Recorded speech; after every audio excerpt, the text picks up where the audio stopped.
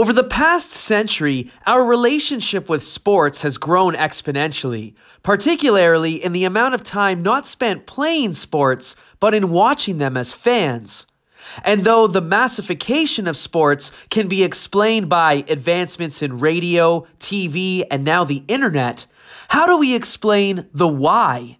Why do millions, if not billions of people tune in? Why is there such a sports creep? It's time to get educated.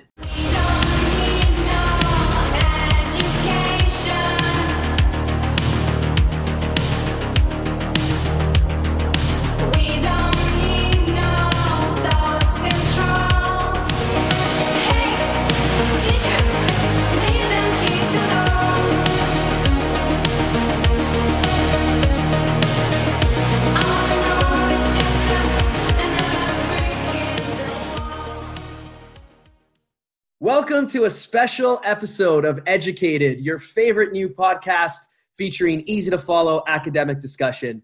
My name is Mario Roqueta, and today, for a special episode, we need a special guest, someone who's going to help to explain some of the reasons behind the sports creep. In other words, why so many people across the globe are tuned in basically 24/7 to sports. Welcome to the show, Dr. Oren Starn, an anthropologist and writer, as well as professor at Duke University in beautiful Durham, North Carolina. Dr. Starn, thank you so much for joining us here on Educated. Thanks, Mario. It's great to be here.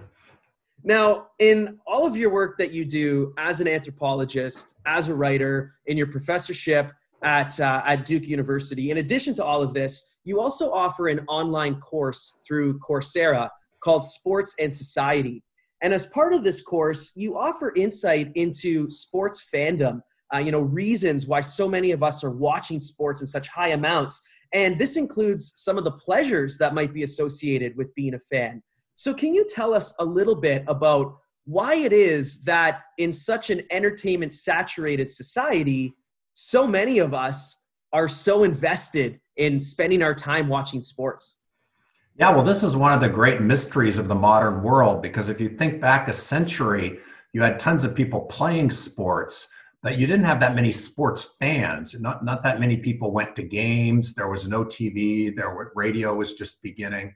So it was more like you had people playing sports, but not so much having the opportunity then to watch them or to follow them as fans. Now it's exactly the opposite.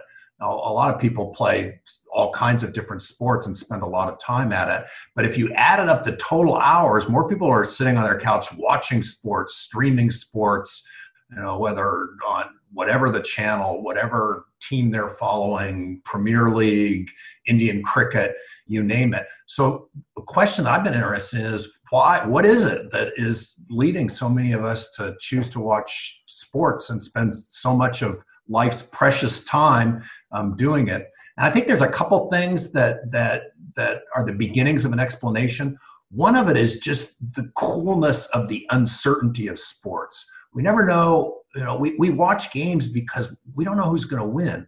It might be Barcelona with Messi against some crummy lower division league La Liga team, and Barcelona is going to win, 99 times out of 100. But we watch to see if maybe those underdog can pull off the upset, and that idea that anything can happen. Any given Sunday, as the saying used to go with the NFL, is part of the excitement and interest in sports. And I've been noticing now, since we're in the middle of the pandemic and live sports is shut down, that all we get to watch on TV are replays. And let's face it, it's not the same. We know what the score is already. So that uncertainty, which is part of the attraction of sports, is shut down right now. But that is the uncertainty, how it's going to turn out, part of why we watch.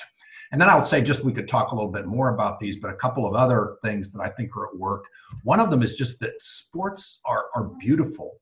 We tend to think of things like dance and sculpture and painting as in the realms of fine art and somehow different than sports. But actually, when you see the performance of a LeBron James or of a Lionel Messi or of a Tiger Woods, you're witnessing a kind of human beauty in action.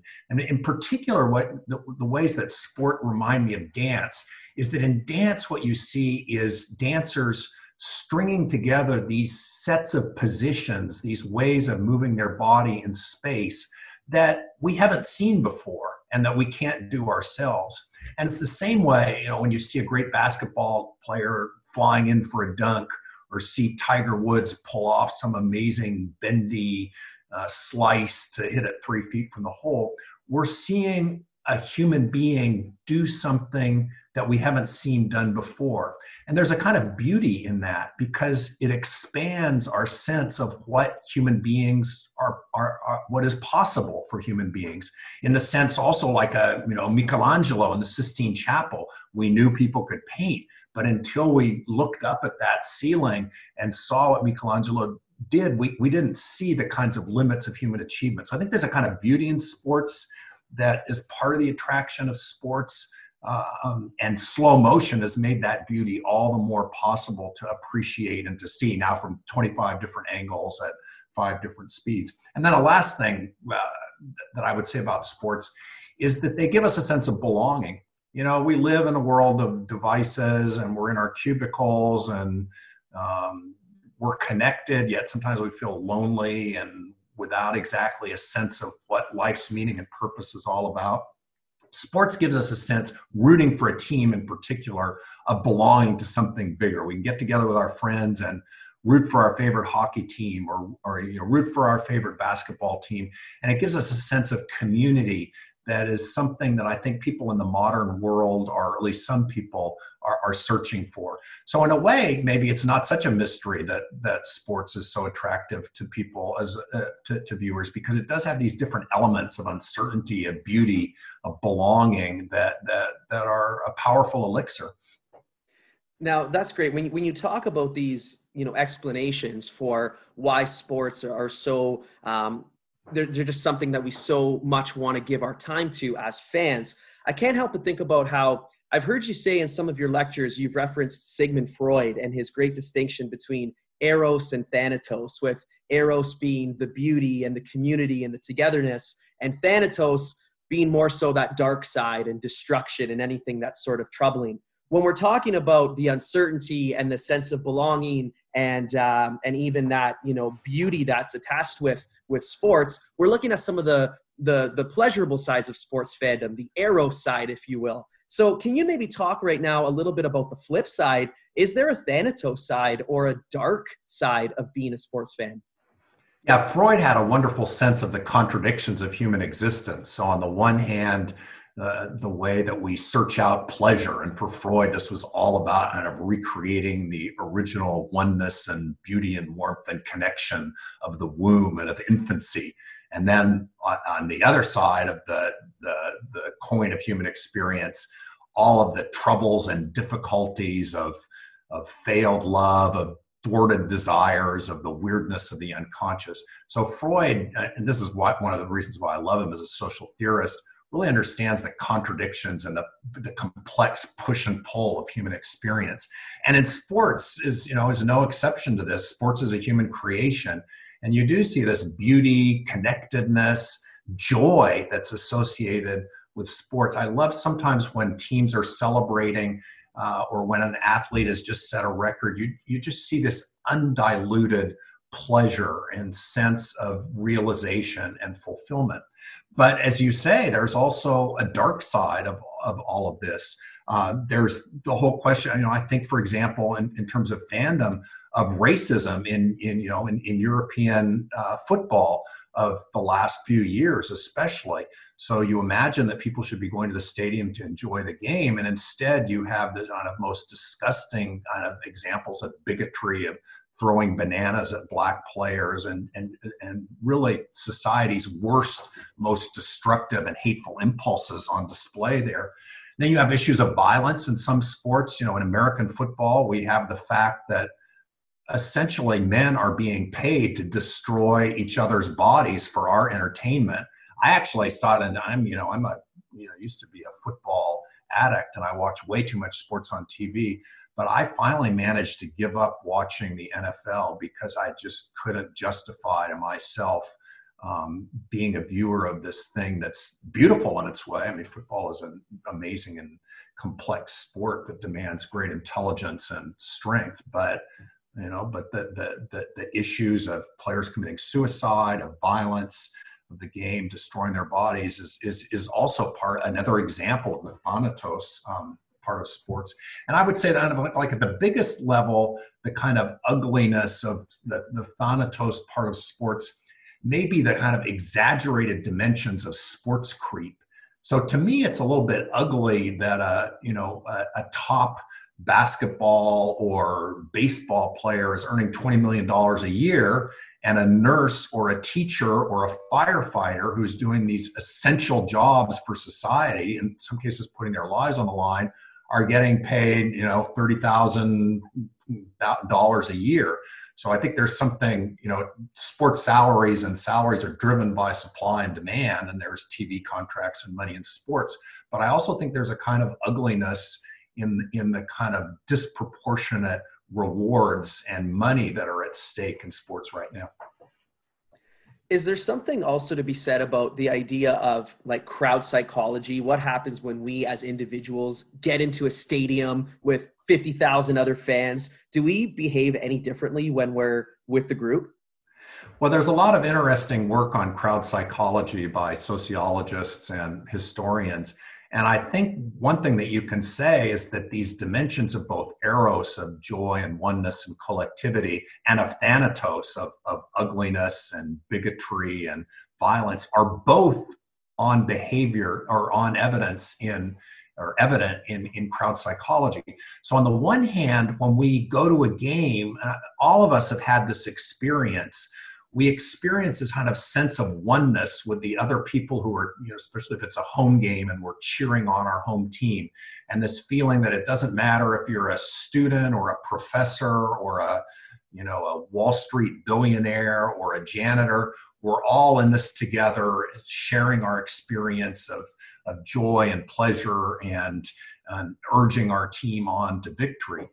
The other side of this, though, this is what Victor Turner, the anthropologist, called communitas, this sort of sense moments in human experience. You could think of a religious service as another example of this, where we feel this kind of common bond and the usual kinds of hierarchies and divisions don't seem to apply.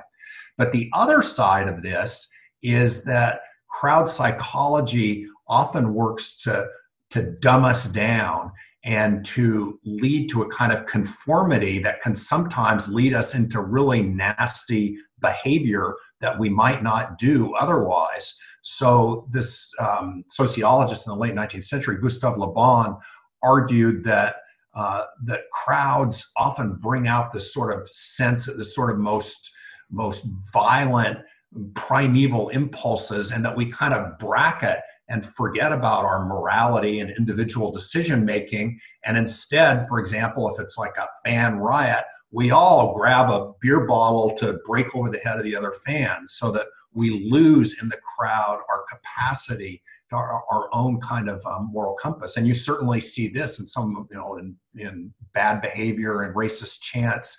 Many of the people who are chanting, okay, they may be bigoted and whatever, but would they actually be doing some of the stuff that they were doing if others weren't doing it? So this is kind of the thanatos side of fandom that we see quite a bit as well. Certainly lots going on there with the good, the bad, and the ugly of sports fandom. Thank you so much for sharing those insights. Before we wrap things up, I'd like to take a moment to maybe venture off a little bit in a sort of a different direction. I want to talk right now with you about one of the books that you've written in the realm of sports called The Passion of Tiger Woods, which is basically an anthropologist's perspective on the whole Tigergate scandal of 2009. And I know that a lot of our listeners, if they haven't already checked the book out, they would be really interested in doing so. So could you right now just maybe provide us with a little overview about what people could expect from your Passion of Tiger Woods book? Yeah, I wrote a book about Tiger Woods that was because I love Tiger Woods, and I've always been enchanted by and fascinated by his genius with a golf club. I play golf myself, and also with his role as a kind of cultural icon in global society. And so, as your listeners may or may not remember, there was this big scandal almost 10 years ago now that involved Tiger cheating on his wife and some other very bad behavior in his personal life.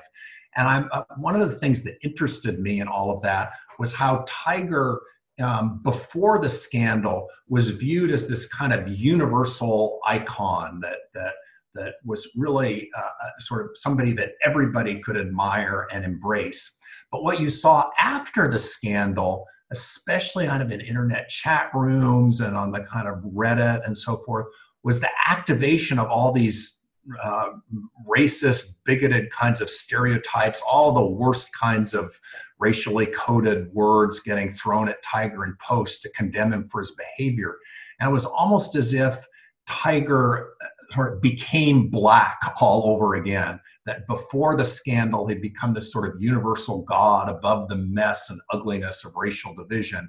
And then during the scandal, he was sort of drawn back into the muck of American racial labeling and bigotry, and Americans, or white Americans, or some white Americans, deciding that after all, he was black, and these kinds of stereotypes and misperceptions that people have had around African American masculinity.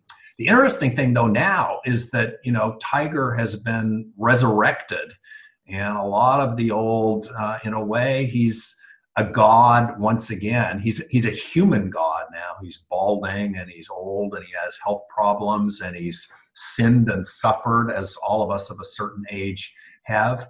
But he's also a god with the golf club and with the things that he can do. So Tiger never ceases to surprise, both in the shots that he hits on the golf course and on the role that he has off of the course as a kind of mythical figure in the pantheon of American celebrity. Well, we've certainly learned so much today from you about sort of the reasons behind the sports creep, specifically reasons that help to explain some of the more beautiful aspects of sports fandom, as well as the darker side of being a fan. To all of our listeners, please make sure you check out Dr. Oren Starn. He's got a web presence, his official website, www.orenstarn.com. And of course, head over to the website of your favorite bookstore, search up The Passion of Tiger Woods to get yourself a copy. And once again, if you're interested in learning more from Dr. Starn about sports and society, you can log on to his course, which is found on Coursera.org. And it's available for you to start right now, free of charge. So take advantage of this opportunity and learn for yourself what so many thousands of other students have learned. Otherwise, it's been such a pleasure having you on the show, Oren. Thank you so much for taking the time to join Educated today. And we're certainly looking forward, if you're down, to having you on the show in a future episode. Thanks, Mario. I really enjoyed being with you. Until then, we'll see everyone next time on Educated.